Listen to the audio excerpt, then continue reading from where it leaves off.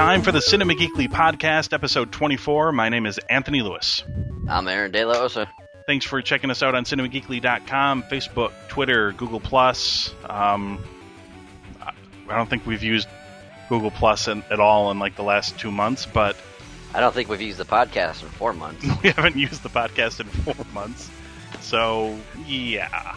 Sorry, everybody. I don't even know what happened. It was just a breakdown of timing and communication, and everybody's schedules just got all jacked up, and nothing really much you could do. Luckily, we didn't really miss a bunch. Not really, no. Quickly, Aaron, thumbs up or thumbs down on The Dark Knight Rises.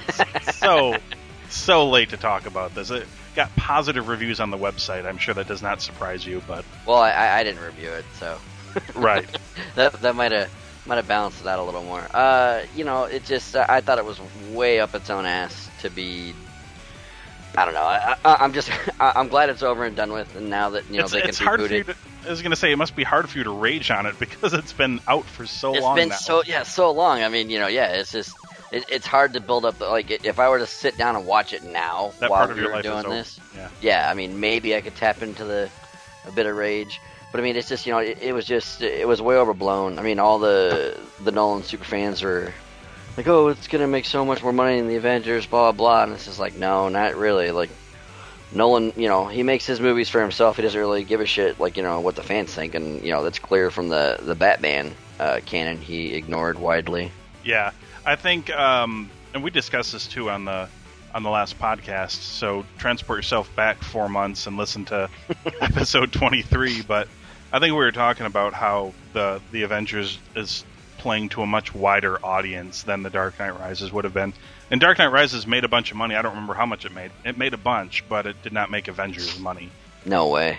I did try to encapsulate to a friend what I thought Nolan was doing with Batman, because they thought, and widely so, if you're a fan of the comic books or pretty much any other iteration there's been of Batman, that in this movie more than any other, he widely moved away from the character that people know. Not so far that it was completely unrecognizable or anything, but really dumped a lot of like core things that Batman did stuff in this movie that Batman would never do in any other circumstances.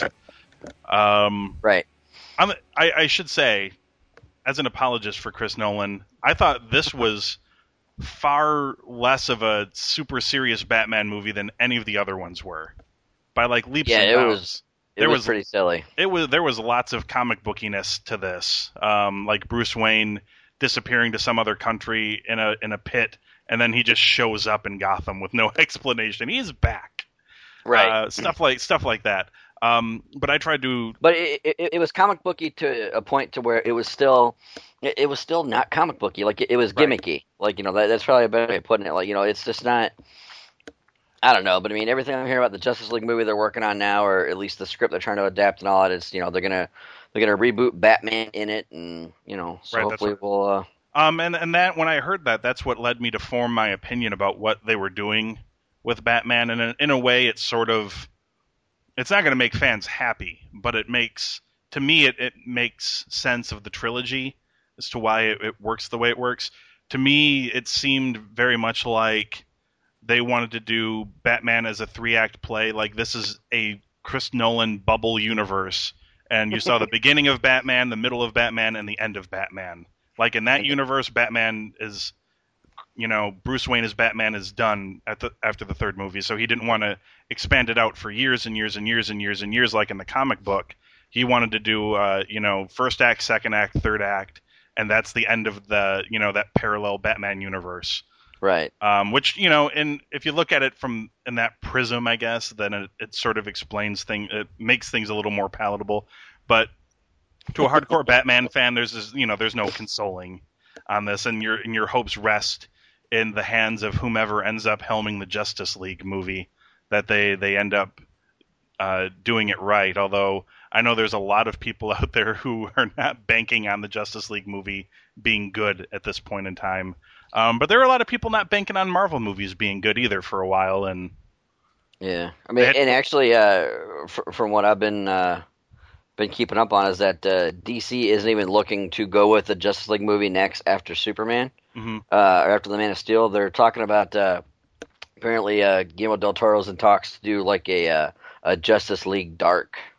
Yes, yeah, I just movie read that on where he focused more on the mystical side of things now. So they're really like, I think they're trying to get as far away from Christopher Nolan's universe as they possibly can, like in one foul swoop. I mean, I don't think they're trying to get away from it like, oh my god, this is bad for us, because it drew a lot of money for them, but I think they got to get away from it because they're going in a direction that is the complete polar opposite of the Chris Nolan movies, and the closer they try to stay to that, the more people are going to want to try to judge it by the Chris Nolan movies, which they really shouldn't do. But I think it's going to happen either way. But I think it's going to happen no matter what they do. But they're going to try really hard to get people's mind off of it. Yeah, eventually. I mean, and they like, for those of you who don't know, like the characters they're talking about having Guillermo del Toro doing a team up film is John Constantine, the Hellblazer, Swamp Thing. Zatanna, she's like a mystical magician chick. Deadman, and Spectre. I mean, that's definitely those play to Del Toro's strengths. Them all being sort of paranormal characters. Mm-hmm. So I mean, it could be very good. And from what I've heard about the Justice League movie, is that they're in preliminary talks with Armie Hammer to play Batman. Mm-hmm, that's what I've heard. That's the big rumor. The Winklevoss twin, from The Social Network, and God, he was in something else as well. But The Lone Ranger. Yes. With did you see the trailer for that? I did. Okay, then you think the same thing. That did not look particularly good to me. No, it did not look that good. It kind of felt like I was watching like a different trailer for Abraham Lincoln Vampire Hunter. But I will say this, like in itself, just for being a movie where you honestly just don't have to think for like an hour and a half, Abraham Lincoln Vampire Hunter was a great movie. So I mean, maybe if The Lone Ranger doesn't take itself too seriously, it might be like a good popcorn flick. You never know. You know what's killing me so bad? I like Johnny Depp, but I think Pirates of the Caribbean has killed this man forever. He did such a good job playing Jack Sparrow that whenever I see him in anything else now, I'm like, oh, that's Jack Sparrow pretending to be Barnabas Collins in Dark Shadows. Oh, that's Jack Sparrow pretending to be Tonto. God, how much did Dark Shadows suck? Unfortunately, I didn't see it. My mom's a diehard for the original TV show and loved the movie, but the original TV show was also not particularly good. So the original TV show was not uncommon to see a boom mic just start coming down into the scene like every episode. No, it wasn't. I guess we should probably touch on the big news, I guess, if you want to call it that, is Lucasfilm being bought out, I should say, by Disney, whom I believe their new slogan is "Buying your childhood one piece at a time." I hope to God that they buy X-Men and they give Sony whatever they want to get Spider-Man. Let's get all Marvel characters underneath one roof. I mean, now that they have Star Wars too, I mean, they've already confirmed that the guy who wrote Little Miss Sunshine and Toy Story 3 is working on the script as we speak for Episode 7. Right. So what were your thoughts when you saw this? Loved it.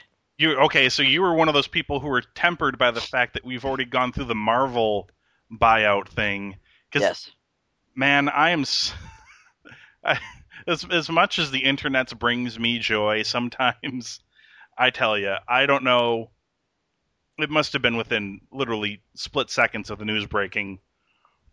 But I mean, we got the Twitter jokes like crazy about, oh, I can't wait to see Mickey Mouse and Jar Jar Binks in Episode 7, that sort of right. The people just assumed that same thing, I can't wait to see Goofy as Iron Man, and I'm like, let's just wait and see what they do. And they made Marvel its own branch. Disney owns it, but Marvel's just under the umbrella. And they let them do their thing, because Disney is not stupid. They want to be richer than they already are for some reason. Yep. And they just said, look, you guys know what you're doing. Your movies have already made a bunch of cash. Just keep doing what you're doing, except this time some of that money comes our way. Yeah. That's all they're doing. They're not stupid. They know they're going to make a boatload on toys. They're going to make a boatload on the movies. And the same thing with Star Wars. Why ruin it with stuff that people don't want? And they're not going to. I mean, I have got total faith in, that they're finally going to make, the last three, of the saga. I mean, maybe like some TV shows as well or whatever. And oh my God, and it works out too because Mark Hamill and Carrie Fisher, Carrie Fisher, Harrison Ford. I mean, where the story picks up essentially, like if anyone's read the books or anything, it essentially starts with the original big three in their 50s, like leading like the new world. Like Luke is the old man training new Jedi. He's new Obi-Wan. I mean, so it's right. It's perfect like the way this is lining up now. So and I've got to say, people really aren't grasping this here. George Lucas has been dropped down from I'm writing it all, I'm directing it all, I'm doing it all, to what is he now? Executive consultant? Yes. Which is essentially, hey George, this is what we're doing. All right, okay, see you later. Yeah, George, we know you've hated these movies for the last 15 years, so just keep your name on them. We'll cut you a check, and we're good to go. I mean, he's going to have very little influence on these. These are going to be which is good. I mean, yeah. look at the first episodes 1, 2, and 3 that he did. I mean, holy shit! Right. I mean, of course, I love them, still watch them, but there are so many bad things about those 3 movies just as a whole. Like you can tell that Luke not giving a shit long ago. I mean, look what he did when he remastered and edited stuff for the Blu-ray release. Right. You know what I mean? Of episodes 4, 5, and 6. Just. I mean, and look, and you're right. The first 3 movies. Well, I shouldn't say the first 3. The new first 3 movies definitely have moments in them. I would argue that episode 1 maybe only has 1 moment in it with the lightsaber duel. And I would say for episode 3, pretty much the last 2/3 of that entire movie are awesome. Great. You take out the no, it's probably a perfect ending to a movie. Yes. But I mean, there were lots of it that's just, terrible. And I think people are really looking forward to being able to watch a Star Wars movie credits to credits without going like, ew, really? Absolutely. Oh, they're having that person talk again? Right. Please don't talk about love. That's basically, yeah. People are dying for this. And obviously, of course, this is huge news. So literally, I think every director in the world has been tagged as being approached to do this movie. I think they've mentioned just about everybody as being in talks for it or something. And the two names that stand out to me that could do an amazing job at this so far are Favreau and Abrams. Yeah, either one of those 2 guys for episode 7 would be amazing. How crazy would it be to have J.J. Abrams doing Star Trek and Star Wars? That's ridiculous. He did such a good job with the Star Trek movie, and the second one looks like it's just going to be just as good. I mean, why not give the guy give him the keys to the Falcon, man? Let him run. That'd be so crazy that he's responsible for like the rebirth of both of those franchises. Jon Favreau would also be cool with that. The hate that would be coming off like the diehard Trekkies against the Star Wars fans at that point. I mean, it's already there. There's already a huge core of Star Trek fans that are like, look, you guys, J.J. Abrams made a great Star Wars movie, and they just put the name Star Trek on it. I mean, there's already that group of people out there. And I'm just like, oh, shut the fuck up already. So yeah, I mean, it's already out there, but I would be totally cool with both of them. Zack Snyder actually shot down doing it because he's he's like, I'm too big of a fan. I don't want to ruin it. Yeah, he would. He would make it a 90-minute music video, just like fucking Sucker Punch and. Oh. Did you get to see Dredd at all? No, damn it, I didn't. I saw it, put a review for it. I mean, this is kind of old news, but I really loved it. Karl Urban nailed it. It was great. I'm just happy. Like I read, he managed. He kept his helmet on the entire movie. Oh yeah, no removal of the helmet. Good. I don't even think we got a tease. And of course, there was no character development for Dredd either. It was all done through his rookie. Judge Anderson was the one who had all the character development. So Judge Dredd pretty much remained a mystery throughout the entire movie. He just kicked ass, and yeah, I mean, it was perfect. And it was for people who are like kind of turned off a little bit by the Sly Stallone version, and we don't blame you for that. This is an hour and a half. It's a brisk hour and a half, so it's not, you don't have to push yourself to get to the end of it. It's an hour and a half, and it's pretty much blazing from start to finish. It was really good. Okay, well, what else do we have? There's a bunch of stuff. Thoughts on the Iron Man 3 trailer that came out a couple Oh months my God, How great was blown away, absolutely blown away. It's going to be just the greatest movie that studio has produced, so far. What do you think? Like it looks like an actual, like a dramatic kind of set piece. I mean, Iron Man 2 was good in its own right, but it was a little bit of a commercial for the Avengers. Right.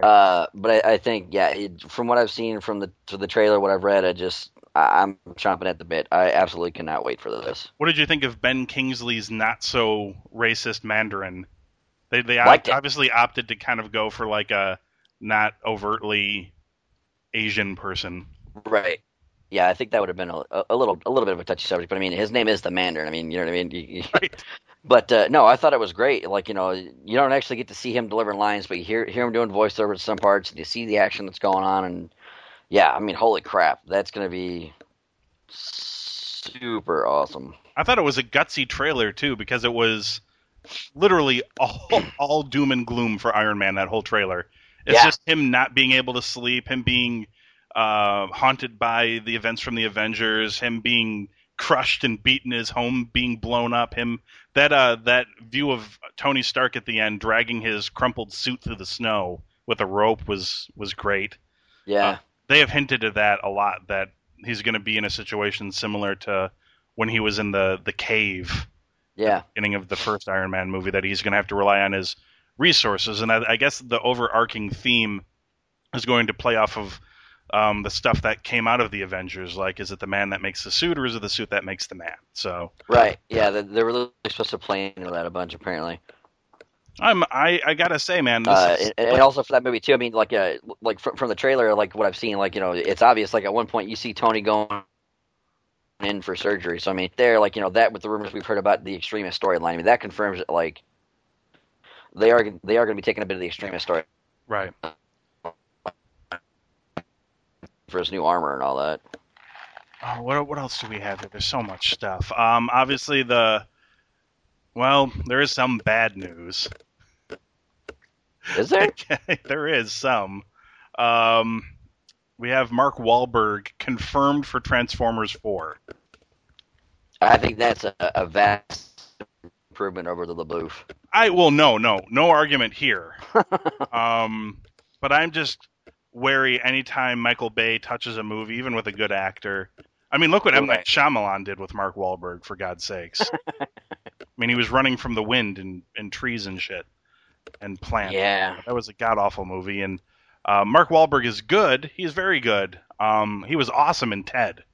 But that movie was hilarious. Yeah. I was surprised that I liked that movie. It was really good. I think what sealed it for me was all of the Flash Gordon. Was it Flash Gordon references? It was Flash Gordon. Oh my God! Yeah, they had a.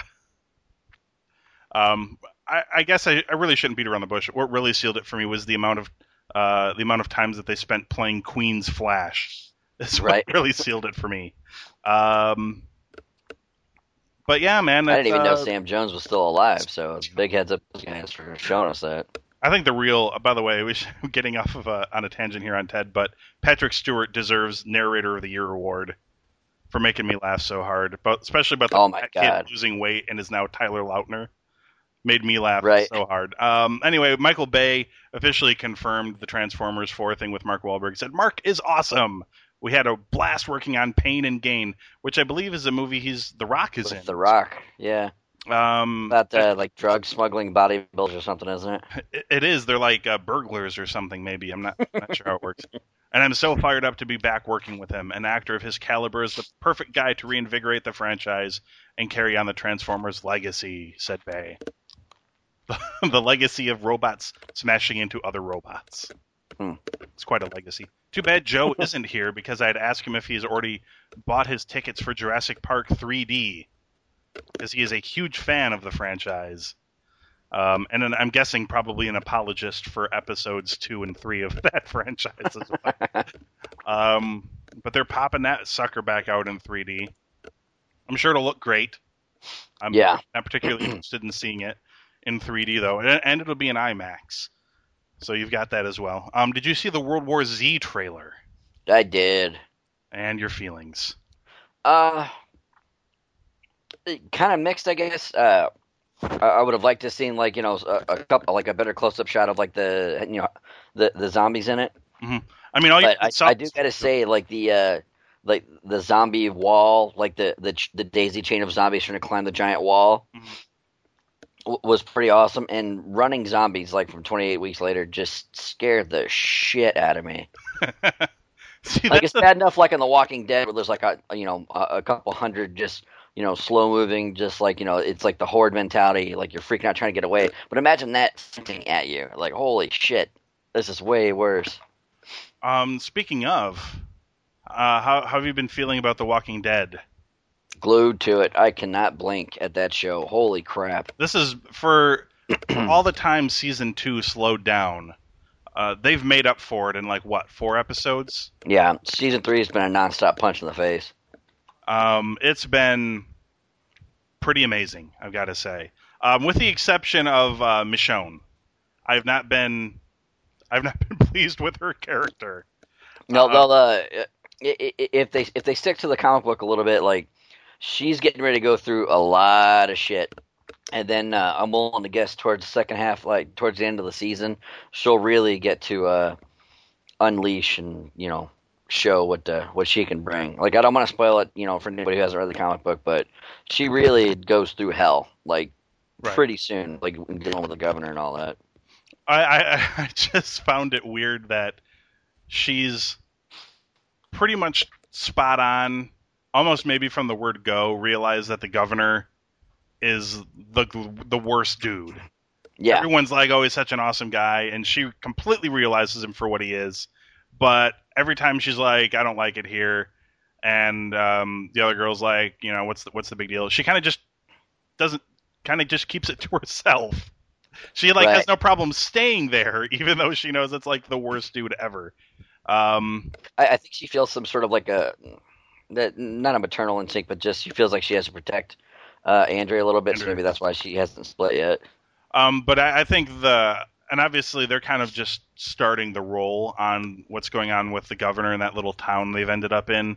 But the real meat of everything they've done so far has all been with the group at the prison. It's been crazy, and people have been dropping left and right. Oh my god, so many people have died. T-Bone is gone.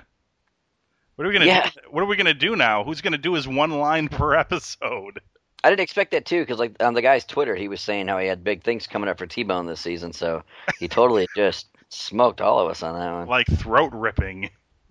He did, yeah. I'm glad they finally killed Lori off too. Like her death is different from what it was in the comics, but I'm glad she's gone. So how did they kill her off in the comics? Because in the TV show it was powerful. I mean, she may have started annoying people on the TV show, but wow, did they make the best out of that situation? It's kind of hard to explain without spoiling. I see. That could potentially happen. But let's just say, while she's holding, she has the baby. While she's holding the baby, she gets shot in the back, and then when she falls and dies, she actually crushes the baby as well. Oh, so they go like about like 5 or 6 shades darker than the actual. Oh yeah, and like as the season progresses, like once whatever happens to Michonne happens, we'll then go back and talk about like how it was different from the comic, because they're not going to get as dark with her in the TV shows as what happens to her in the comic book. There's absolutely no way. But I gotta say, even though that's not as dark, forcing Carl to help pull his sibling out of his mother while she's dying and then have to shoot her in the head, pretty rough. That's pretty bad for like a kid to have to do that. So I'm just shocked that they went that route, and they did it all Hitchcockian, where the camera went around the corner and then you heard the gunshot. You never saw it actually happen, and I'm pretty sure there's a lot of reasons why they did that. It's effective, but I'm sure they probably would also have people ramming all sorts of complaints down their throats if they actually aired a child shooting his mom in the head with a gun on television. So right. But yeah, man, it was they've really, I mean, in just 4 episodes, they've completely altered the makeup of the show. Everything has gotten switched up real quick, and it's been literally, like you said, eyes glued to the TV. I mean, it's been ridiculous. What else have you been keeping an eye on? But in our like 3 month long break, I started I started watching and had gotten completely hooked on Homeland after I watched that it swept like every award apparently. I got completely hooked on that show. Have you heard anything or seen anything from that show? Yeah, I heard of it. I've never really haven't sat down to check it out yet. It's another one of those shows that I didn't think would be my kind of show, but was was really amazing. I've always liked Claire Danes and pretty much everything she's done by and large, unless you want to discount Terminator 3, which some people might. I'm not sure. But it's a pretty great show. Apparently, it's Barack Obama's favorite TV show as well, and I'm completely surprised that more Republican conspiracy theorists have not jumped all over this because it's largely about how a high-ranking government official is a secret Muslim terrorist. Right. Since it's his favorite show, I mean, let's put two and two together here. Right. But I saw you were talking a lot about Arrow. That's on CW? Oh yeah, such a great show. Like, okay, fill me in on this. I hate to use the word Smallville as a comparison, Okay. but same network. But it's an origin story of the Green Arrow and him going back to his. It's just like it's the Smallville of the Green Arrow, but it's not without the teenage angst emo Dawson's Creek twist added to it. It's just straight, hey, here's this guy, some bad shit happened to him. Now he's a vigilante, and he has no qualms about just killing people left and right. And so people understand that absolutely no relation to the Green Lantern. So no, in case people get confused with the Ryan Reynolds film, watch the show because this has nothing to do with that. Yeah, don't bother seeing the film. That film sucks shit. But no, Arrow is awesome. Like and they just call him the vigilante. Like he hasn't actually come up to say I'm the Green Arrow. Like nothing really lame like that. Right. But they are starting to expand the universe to where they're including other DC characters. I mean, so they're dropping little hints here or there that maybe other heroes could appear. They're definitely bringing in villains who are a larger part of the DC universe and all that. Yeah, it's honestly just it's a really good show. It's like Grimm, but instead of it's like a dark, just actiony kind of show. Pretty good. Well, I'm gonna have to watch more of it. I saw the pilot on Hulu and I thought it was pretty sweet, and I did not get around to digging in more, but it's a hell of a recommendation. Right on Hulu Plus. Yeah, they're awesome. I'm there. I've also been watching Comic Book Men after The Walking Dead. Yeah, I watched the first season and I haven't caught up with the second season. Has it improved since the first season? I thought the first season was fun. Yeah, it's just as good in my opinion. Like they're still at the same location. It looks like they definitely remodeled a little bit. It looks a little more. Well, I mean, it looks like fancier than any comic book shop I've ever been in. But I mean, it's still a comic shop. Right. But yeah, it's great. I mean, the other day, my wife she likes that show Oddities. Mm-hmm. And I was watching Comic Book Men, and she's like, this is your Oddities. And I kind of sat back for a second. I was like, God, she's right. Because it's, comic book nerds talking about comic book stuff. They bringing in toys. I mean, Right. It's like, shit, this is Oddities, but it's just for, like, geeky men. Right. I love the backstory. Have you ever heard the backstory about how the show ended up on the air? No. It's a great backstory. It was somebody had called Kevin Smith and was talking to him. It was somebody he knew from AMC, and they wanted something to put on after The Walking Dead, and they were just chit-chatting about shows. They wanted to do something with comic books, and they were throwing ideas around, and Kevin's idea was, why not do Pawn Stars, but with comic books, just comic book-centric stuff. Instead of doing all the history related and whatever people bring into a pawn shop type situation. Right. And they're like, oh, cool. Well, maybe we should shoot a test pilot. And they wanted to get, find some people to throw in there. And he's like, well, I own a comic book store and we already have people working there and they're already kind of characters already. We can shoot the test pilot with them. And if And if the network likes the idea, then we can go and cast people and blah blah blah blah blah. And they went and shot the test pilot and a couple of episodes or whatever, and they showed it to the network, and the network was like, awesome, but these dudes are already great. We don't need to go find anybody else. They're like, Walt Flanagan is great, and Brian Johnson, my God. Yeah, he's a really funny dude. So they were just like, look, we'll just keep it as is. These guys are the show. So let's just roll with it. And honestly, I did not expect that show to go past a season, and I guess trailing The Walking Dead, the ratings were, way more than good enough to warrant a second season. So Yeah.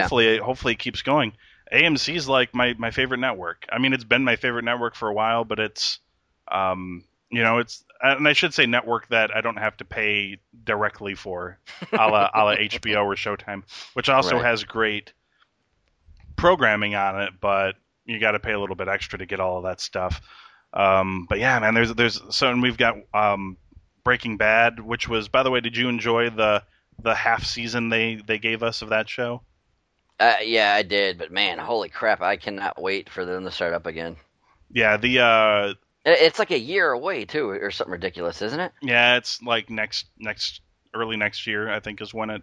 I'm hoping it's later this year, but I really do think it's sometime early next year. And the same goes for Mad Men too, right? They don't start till February. I think Mad Men is gonna. No, Mad Men should kick up right after the Walking Dead season. Whenever the Walking Dead season is over, is when Mad Men will start up again. Awesome.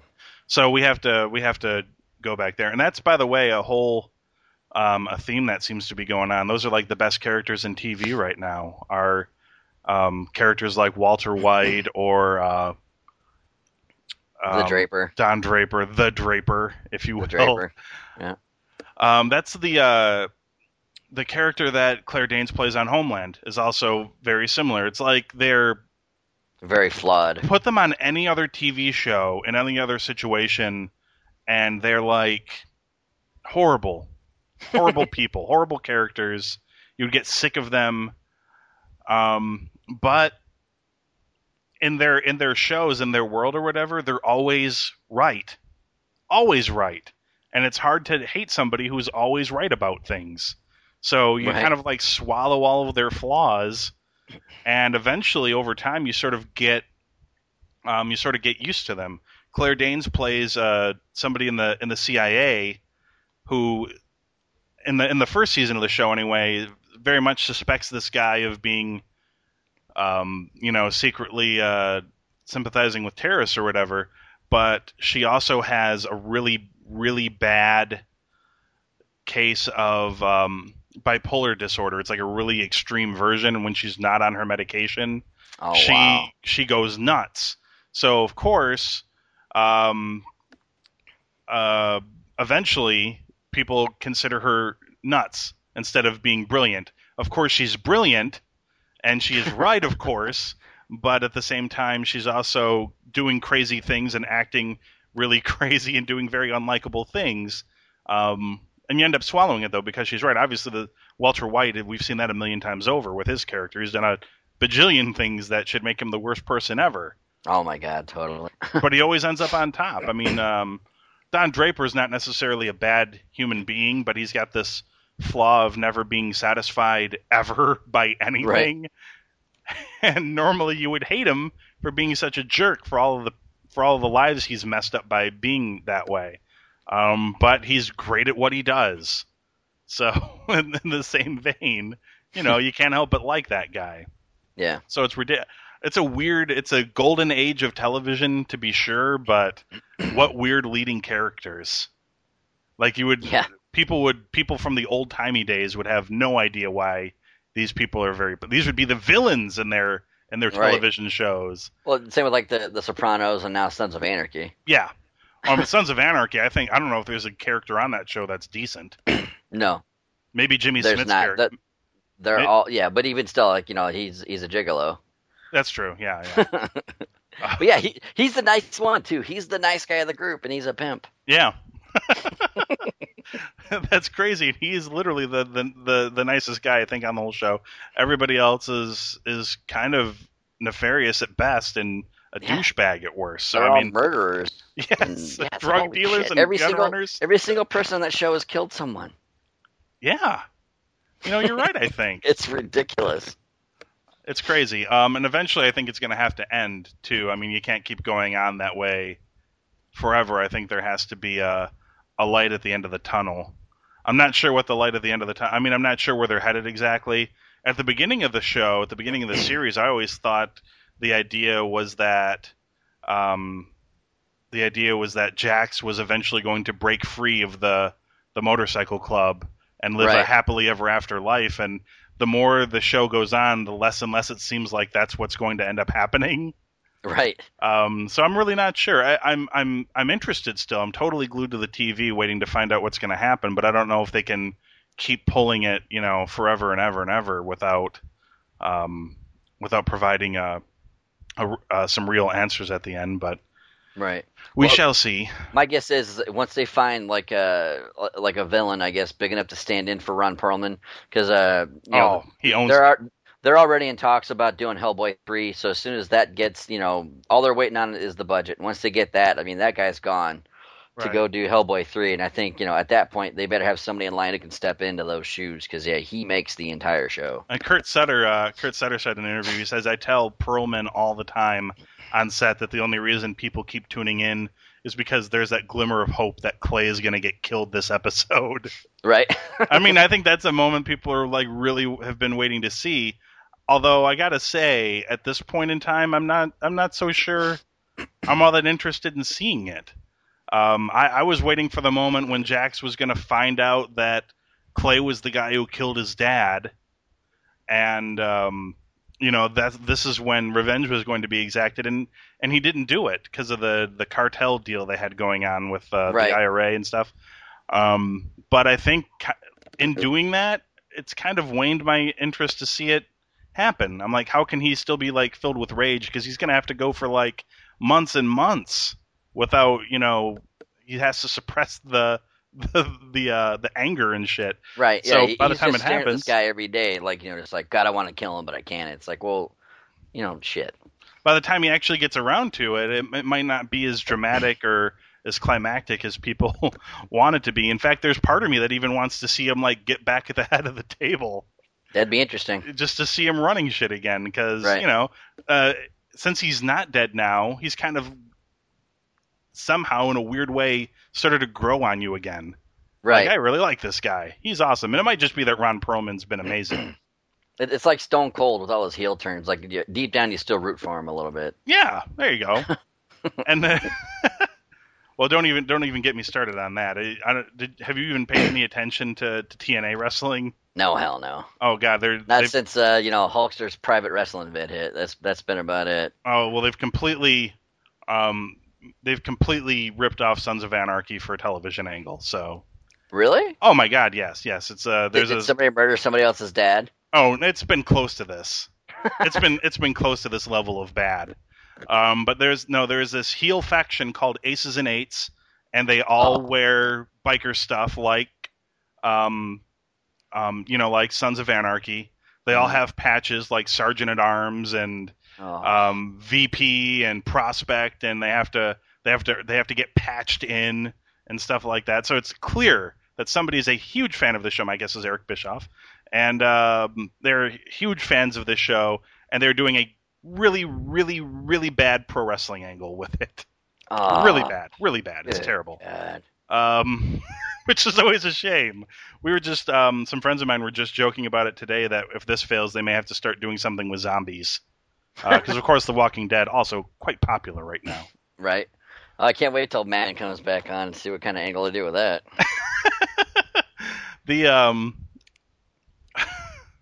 I guess, and there is stuff to look forward to for people who are. This might not be your bag. Game of Thrones is just about wrapping up their third season. Yes. So that's going to show up soon. I can't wait for that. Of course, we already mentioned Mad Men. That's going to be coming back in Breaking Bad as well. There's a lot of stuff. There's at least, I want to say, a few things that are going to be coming up. Some this year, a lot next year, that are going to be really awesome to watch movie-wise. Television-wise, I'm not really sure what's happening. and you never really know, I guess.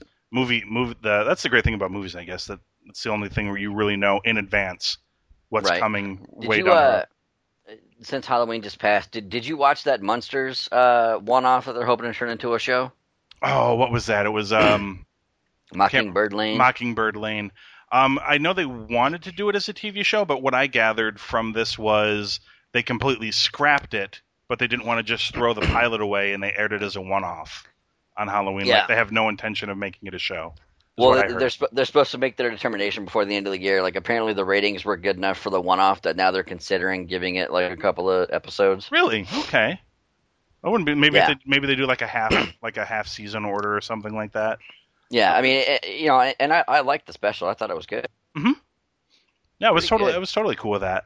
Jerry O'Connell managed not to suck. Yes, Sliders. Oh, you say what you want. Sliders was awesome. It's No, just, I did dig it's a pity Sliders. that guy's career from then until now has just Sliders. I been should nothing but murdering TV shows. say Sliders was great until near the end of that show when basically nobody from the original cast was left. Yeah, I didn't really dig it after that. like didn't his older brother step in for a while? Yes, he did. Charlie? That's Charlie O'Connell? Or Charlie, I yeah. can't remember his name. Yeah, that's when it turned. Yeah, it was not particularly good. The lesser brother of the O'Connells. Yeah, it's like swapping out friggin' Rainey Quaid for Dennis Quaid. It's just, it's just not the Hey. same. You're talking about Independence Day's Dennis Quaid. Right, yeah. Watch out, you alien assholes. Oh. So, Bryan Singer is completely attached to directing the next X-Men movie, Days of Future Past. Yep. How do you feel about that subtitle? It's a little weird. I guess it's... but from what I hear, like that they're wanting to involve, like they're already hinting that the giant Sentinels from the comic book and the cartoon will be involved. And also, since Days of Future Past, there'll be some sort of a time travel angle where we'll see members of the first X-Men group of movies in meeting younger counterparts, kind of deal. Mm-hmm.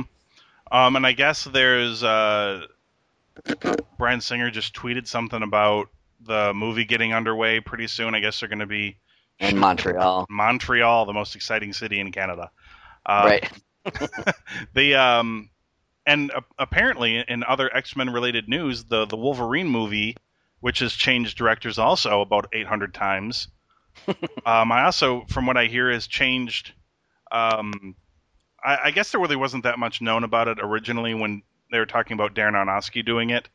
But I swear when it was way back then, they were talking about it being taking place way before the X-Men movies, and now we're hearing that it will be actually taking place sometime after X3. When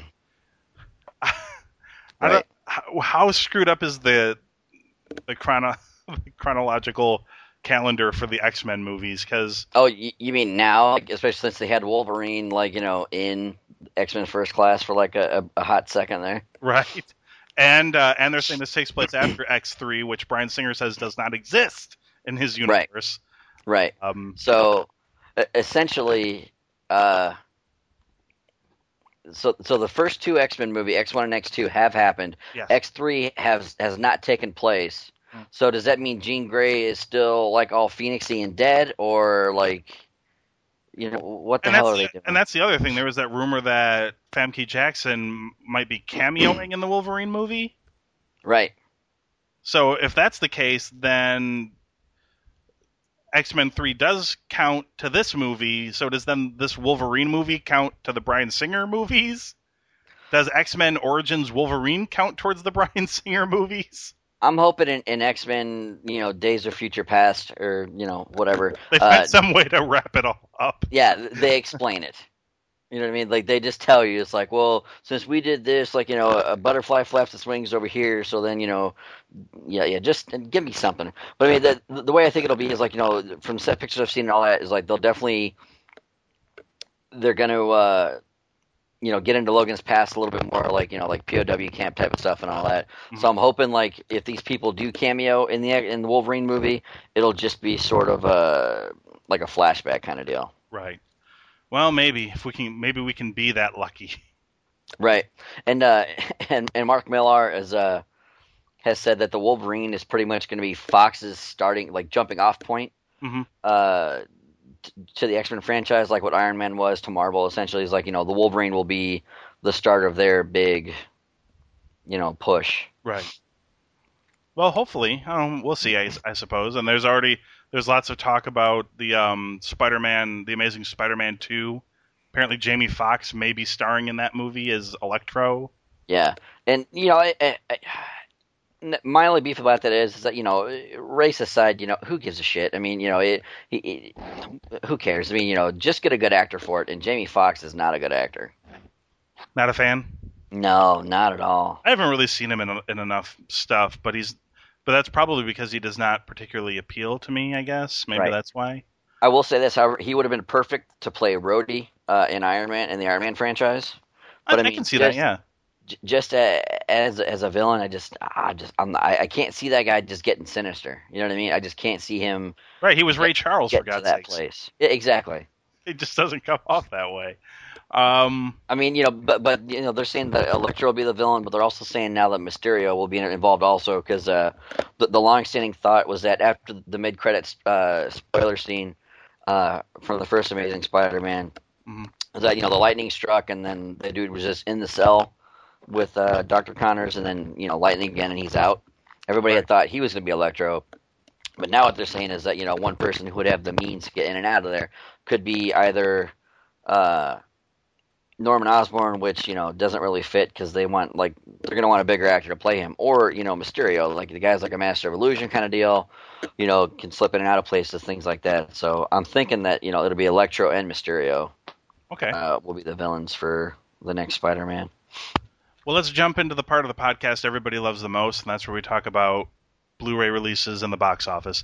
That's one thing I decided to do, is move that to the end, because I'm sure there's people that were like, I don't give a shit about the box office. But there's some people out there who might, so they can listen Feel all free the to way turn it down. off now. Yeah, see? You can totally end right now if you want it to. Right.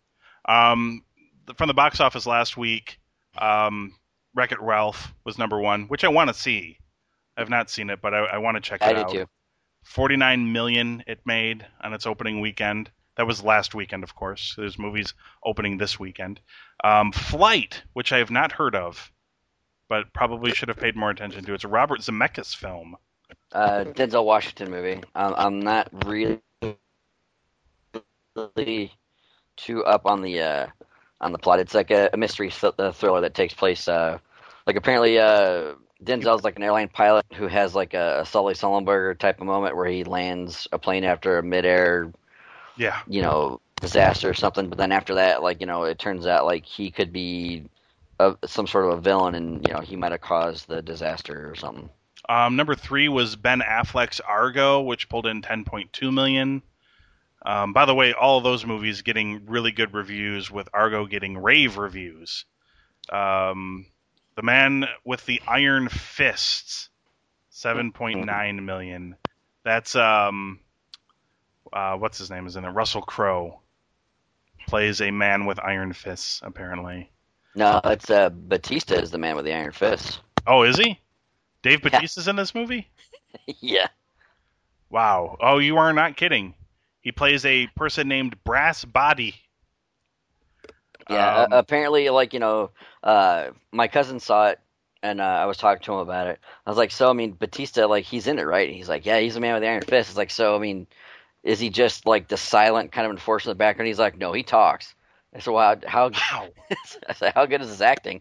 He's like, how good was his wrestling? So, I mean, if that's any indication of Mr. Batista's acting chops, then I would probably avoid this movie. Well, I don't know how you can go wrong with this writing crew, because when you have a main character in Russell Crowe whose name is Jack Knife, can't go wrong with that.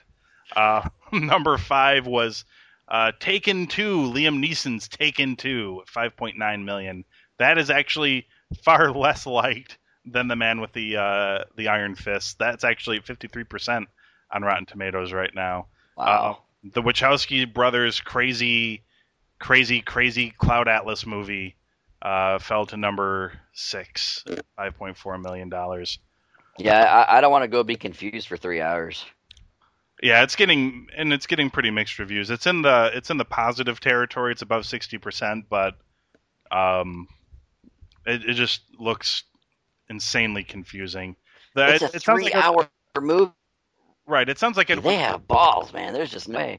Well, Yeah, no kidding. I think it sounds like I'd want to read the book first, if right. anything, and see if I enjoy the book experience. Because seeing it visually might be tough, but let's do Blu-ray releases real quick. These are for November the 13th, so in a couple of days. 2 days in New York. Bill and Ted's Excellent Adventure finally hits the Blu-ray. I will be buying that swiftly. That's awesome. That it really is. A movie I've just seen, Pixar's Brave. That'll be hitting Blu-ray. Spoiler alert, it's awesome. Pixar's. Yeah, I thought it was great. No shock there. The Dick Van Dyke Show, the complete series, is on Blu-ray. Wow.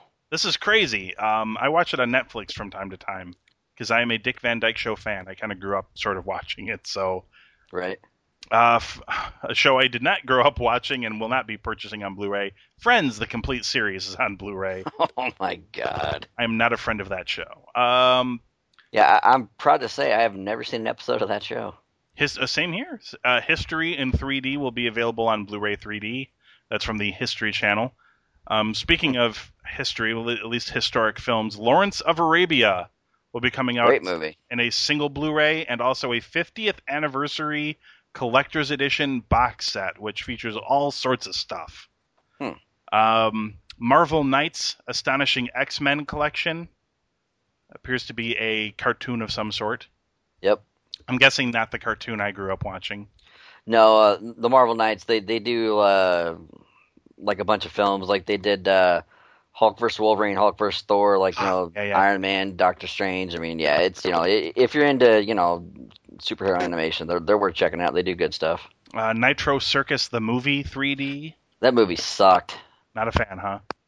No, I mean, and, I like the jackassy Nitro Circus kind of stuff, but it was just, I don't know, man. Like, they tried getting a little artsy with the movie. Mm-hmm. And like really talked about how much these guys struggled and just adversity and all that. It's like come on, you crash motorcycles and staple your balls to stuff for millions of dollars. You have nothing to complain about. Right. It's not like overcoming adversity is some great. I mean, look what you're doing for a living. Overcoming adversity is part of the job, you would think. Right. Considering what you do now, I mean, if you're doing something where getting horrifically injured and having to make a glorious comeback is not part of what you normally do for a living, maybe, Right. maybe then. But Pixar, the Short Films Collection, Volume 2, The Postman Always Rings Twice. There are two versions of this, 1946 and 1981, which I'm guessing is a remake. Savages is coming out on Blu-ray. That would be the Oliver Stone flick, I believe. Did you ever see that? I did not get a chance to see it. I haven't. The last Oliver Stone movie I think I saw was W. Wow. So yeah, I did not see Wall Street 2, Money Never Sleeps, and I don't know if he made anything after that. I think this is what he did make after that. So I'm not sure if it's how good it is or not. Yeah, neither am I. We'll have to get a hold of Joe to see if he saw it. Snowmageddon, which screams to me sci-fi movie. Trilogy of Life, the Criterion Collection. You're still stuck on Snowmageddon? Can I have a plot synopsis of Snowmageddon? Do you have that? Yeah, I'll work on pulling that up real quick. I'll look up the rest of these names.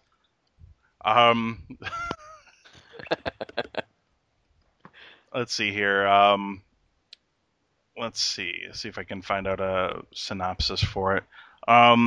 There's the Trilogy of Life, which is a Criterion Collection Blu-ray, and we've got let's see, the Universe in 3D. So that would be, of course, History Channel's The Universe, but in 3D.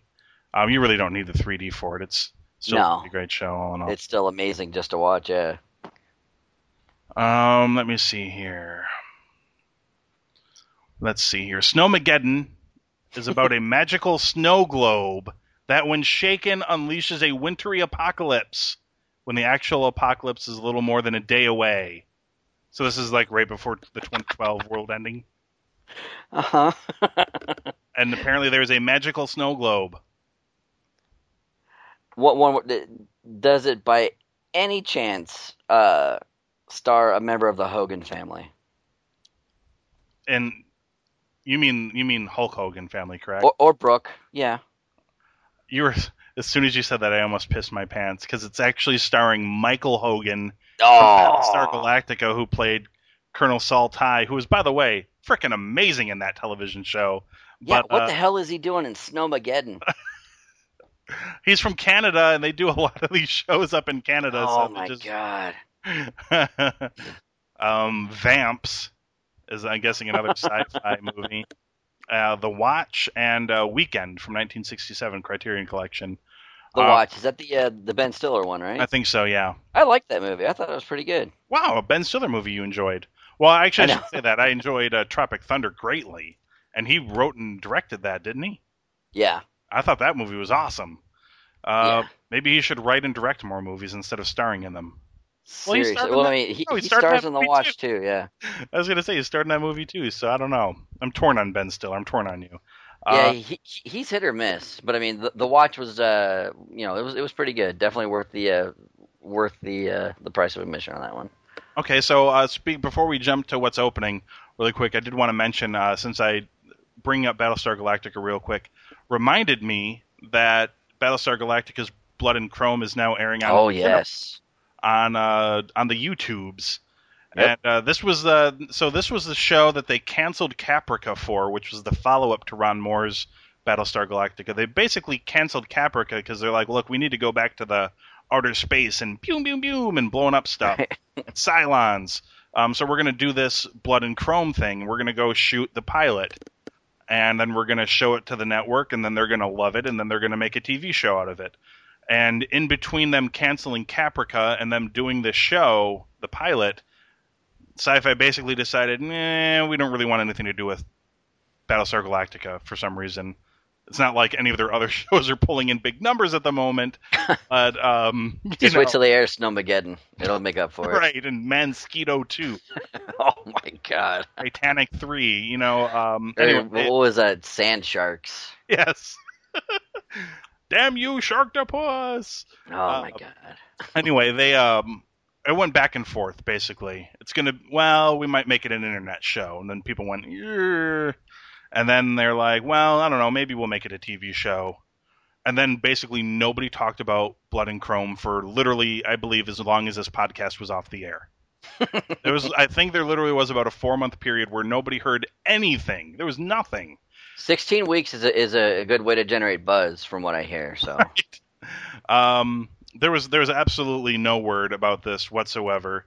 And then one of the guys who did the visual effects for it posted on his blog that, we just wrapped up all the visual effects for Blood and Chrome.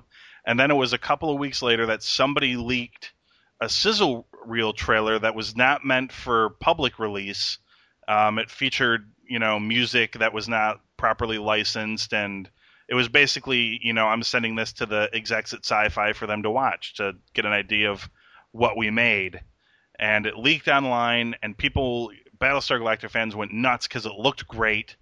And then again, silence. And then silence and silence and silence. And then all of a sudden, Machinima was like, hey, we're going to be airing it in 4 parts on our YouTube channel. And then it's going to air in February on Sci-Fi, and then they're going to release an unrated Blu-ray in the same month.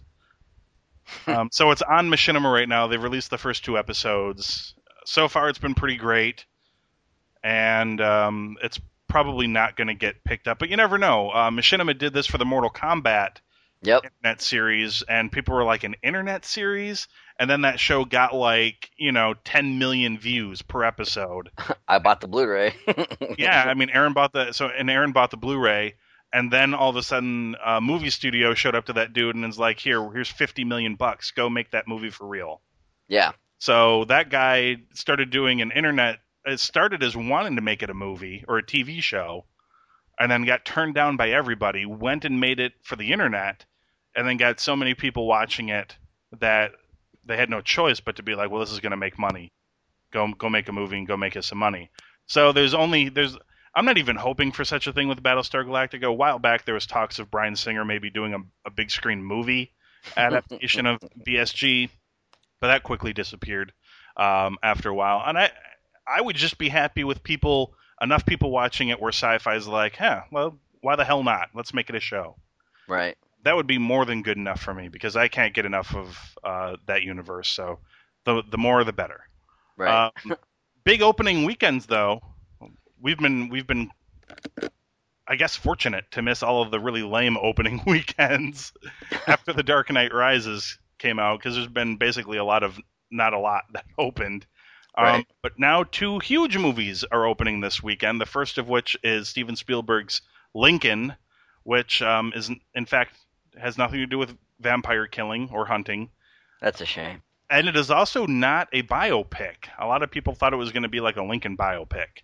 And it is not. It's actually a political movie that deals more with the politics of Washington during the Civil War era, and it surrounds Lincoln trying desperately to pass the 13th Amendment before the Civil War ends, because the Civil War is kind of his leverage to get Congress to pass the 13th Amendment, and if the war ends before then, he may never get it passed. And it's about Abraham Lincoln trying to deal with the politics and so it's basically a viewpoint from which we've never seen anything on Abraham Lincoln ever done, despite it being primarily what he actually did in real life. Right.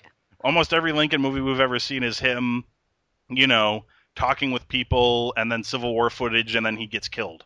Right. We never actually see a movie of Abraham Lincoln doing what he actually did.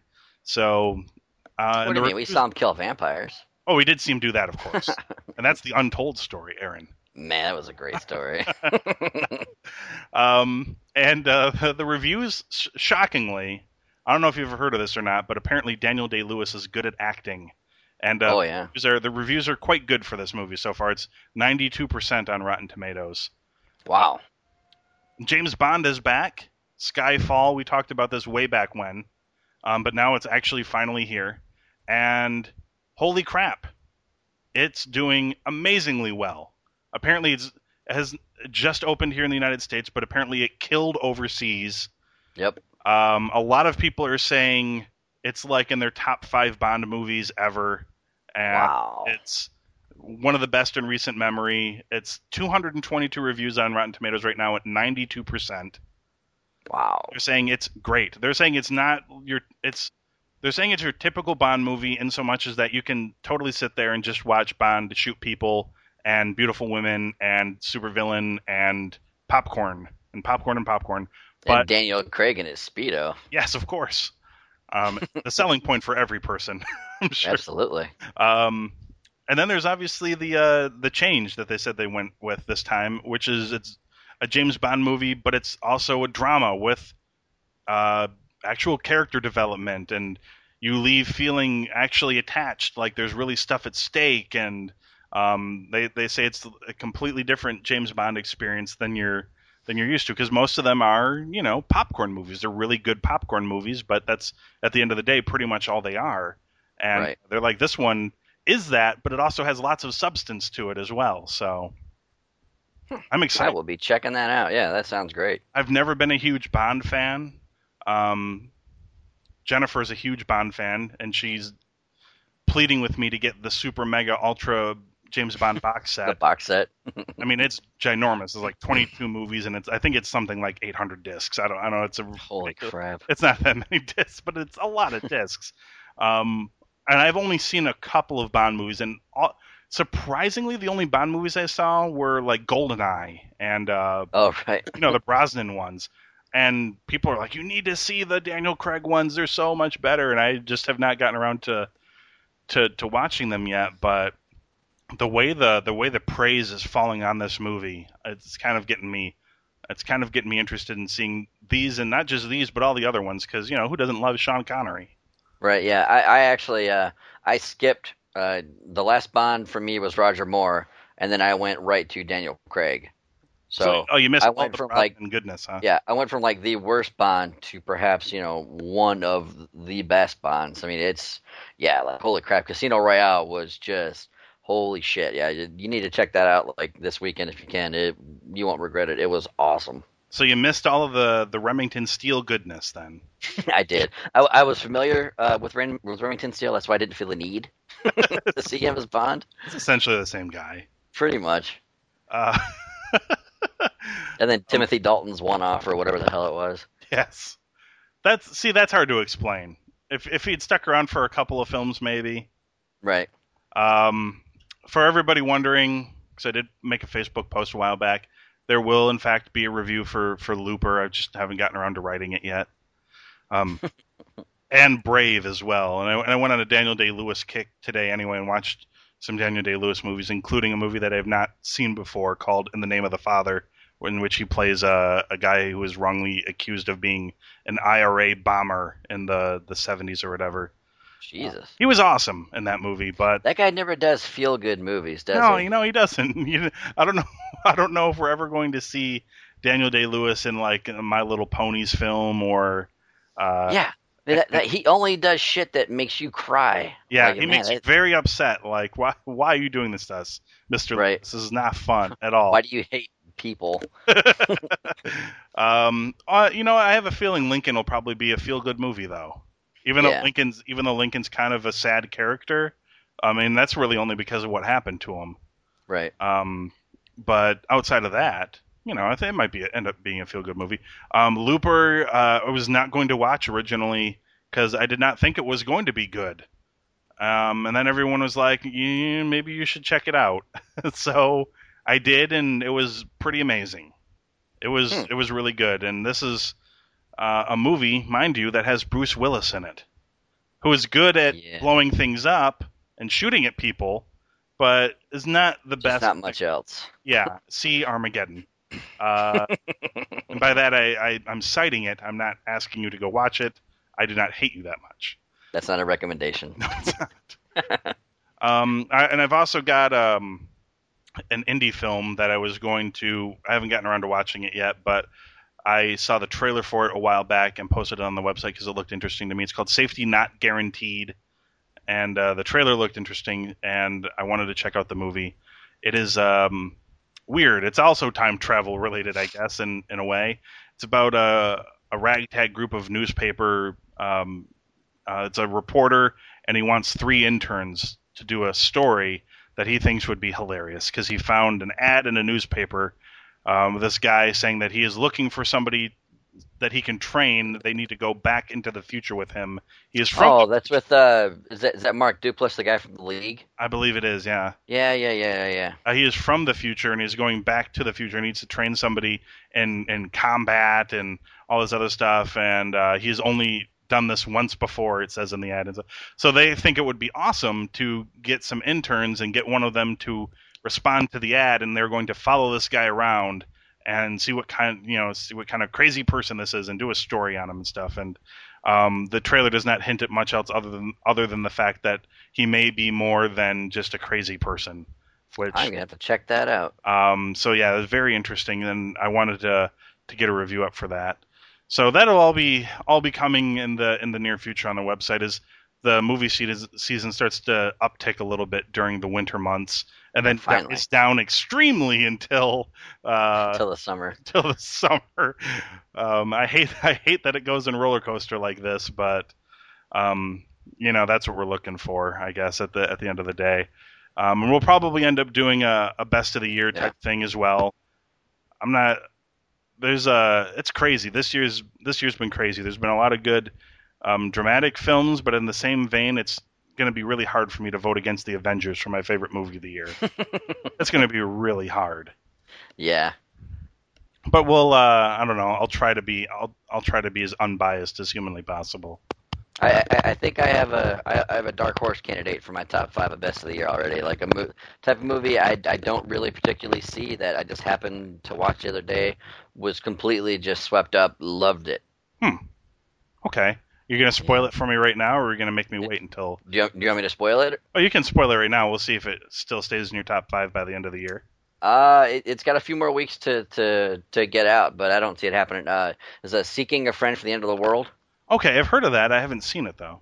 Yeah, the Steve Carell, Keira Knightley. I mean, I don't really, I'm not like a feel-good kind of, just like movies in that vein, like Little Miss Sunshine, all that. Like I don't go out of my way to see, if they're on. Typically, I'll change the channel, I'll watch something else. But I sat down and watched it, and wow, just top to bottom, like the movie takes you through every possible emotion you could possibly conceive. In like the hour and a half or 2 hours, whatever it is, like you feel every emotion you've ever felt in your entire life at one point during that movie. So, Total Recall did not make your list, is what you're thinking. I did enjoy Total Recall, but I do believe that the Steve Carell's vehicle will take him out of the top 5. I'm gonna have to go check it out. I mean, I've heard a lot. It was really good. Honestly, just a really good movie. I should mention real quick, since it seems almost remiss of me to try to not squeeze in something about Star Trek. I know that J.J. Abrams and company continue to troll the Star Trek fan base.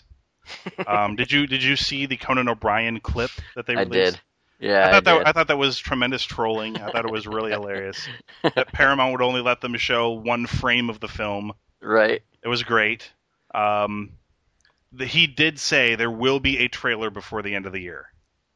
Whether that means they release a trailer at 11:59 p.m. on December 31st or not, right.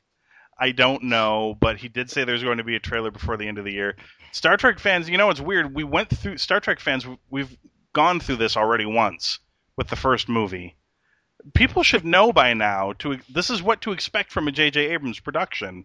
People are so mad at all of the secrecy. Why won't he admit that Benedict Cumberbatch is playing Khan, or why won't he? It took until just last week for him to admit that he's playing a villain in the film. So, but they're like, why we can't even get a teasing a picture? Why can't we? He hates us Star Trek fans, and I'm just. I mean, they allowed like those 2 set photos out. I mean, I think it's right. Well, supposedly he was very upset about the release. Right. But I mean, I've heard enough J.J. Abrams interviews to know he's just a dude who hates spoilers. He knows that they are forced to put out trailers, and he says that he actively tries his hardest to make sure that the trailers put out don't go out of their way to give away parts of the movie. Like, you're going to give away scenes no matter what in a trailer, but he tries to go out of his way to make sure that story points are not given out. Because how many times have you seen a trailer where you figured out most of the movie in the trailer? I mean, they go out of their way to say this is the story, right? And he's one of those guys. He's like, look, this is just how I believe. He's like, I grew up in a time where nobody really knew anything about a movie. You heard good things about a movie. You may have read snippets or something, but you didn't really know what you were getting into until you sat down and the movie started. And he's like, I'm a big fan of that. I don't like, he's like, I think it, for better or for worse, he thinks it ruins your enjoyment of the movie if you know what's going to happen ahead of time. And since it's his movie, he can decide whether or not information gets out. Absolutely. And that's just how he is about it. And I, for once, had no idea what was going to happen in a Star Trek movie until I read spoilers about it online from people who watched it before I got a chance to. Because we live in a spoiled society like that. Maybe that'll be a topic for discussion on a future episode where we talk about the spoiling of movies. Because some people say it affects them, some people say it doesn't affect them at all, reading spoilers ahead of time. So I don't know. But hey, at least we made it back. That's a good thing. We are back on the air, and hopefully we'll be able to do this on a fairly weekly basis, if we can at all help it. Maybe if there's nothing to talk about, we may go back to doing mini episodes or something, but largely I think if we can find things to talk about, I'm hoping we can make it a fairly regular thing. So, yeah, absolutely. All right. Well, thanks everybody for checking us out on the website, cinemageekly.com. You can find all the news and updates and stuff there, but we're also on iTunes, so feel free to rate, comment the podcast, subscribe. It's easy enough, especially with the ridiculous new podcast app that iTunes has released. It's easy enough to subscribe and get everything downloaded to your device right away. Hopefully, I don't want to say we'll be back next week. Fingers crossed we'll be back next week on the Cinema Geekly podcast. My name's Anthony Lewis. I'm Aaron De La Osa. We'll see you maybe next week. Possibly. No promises.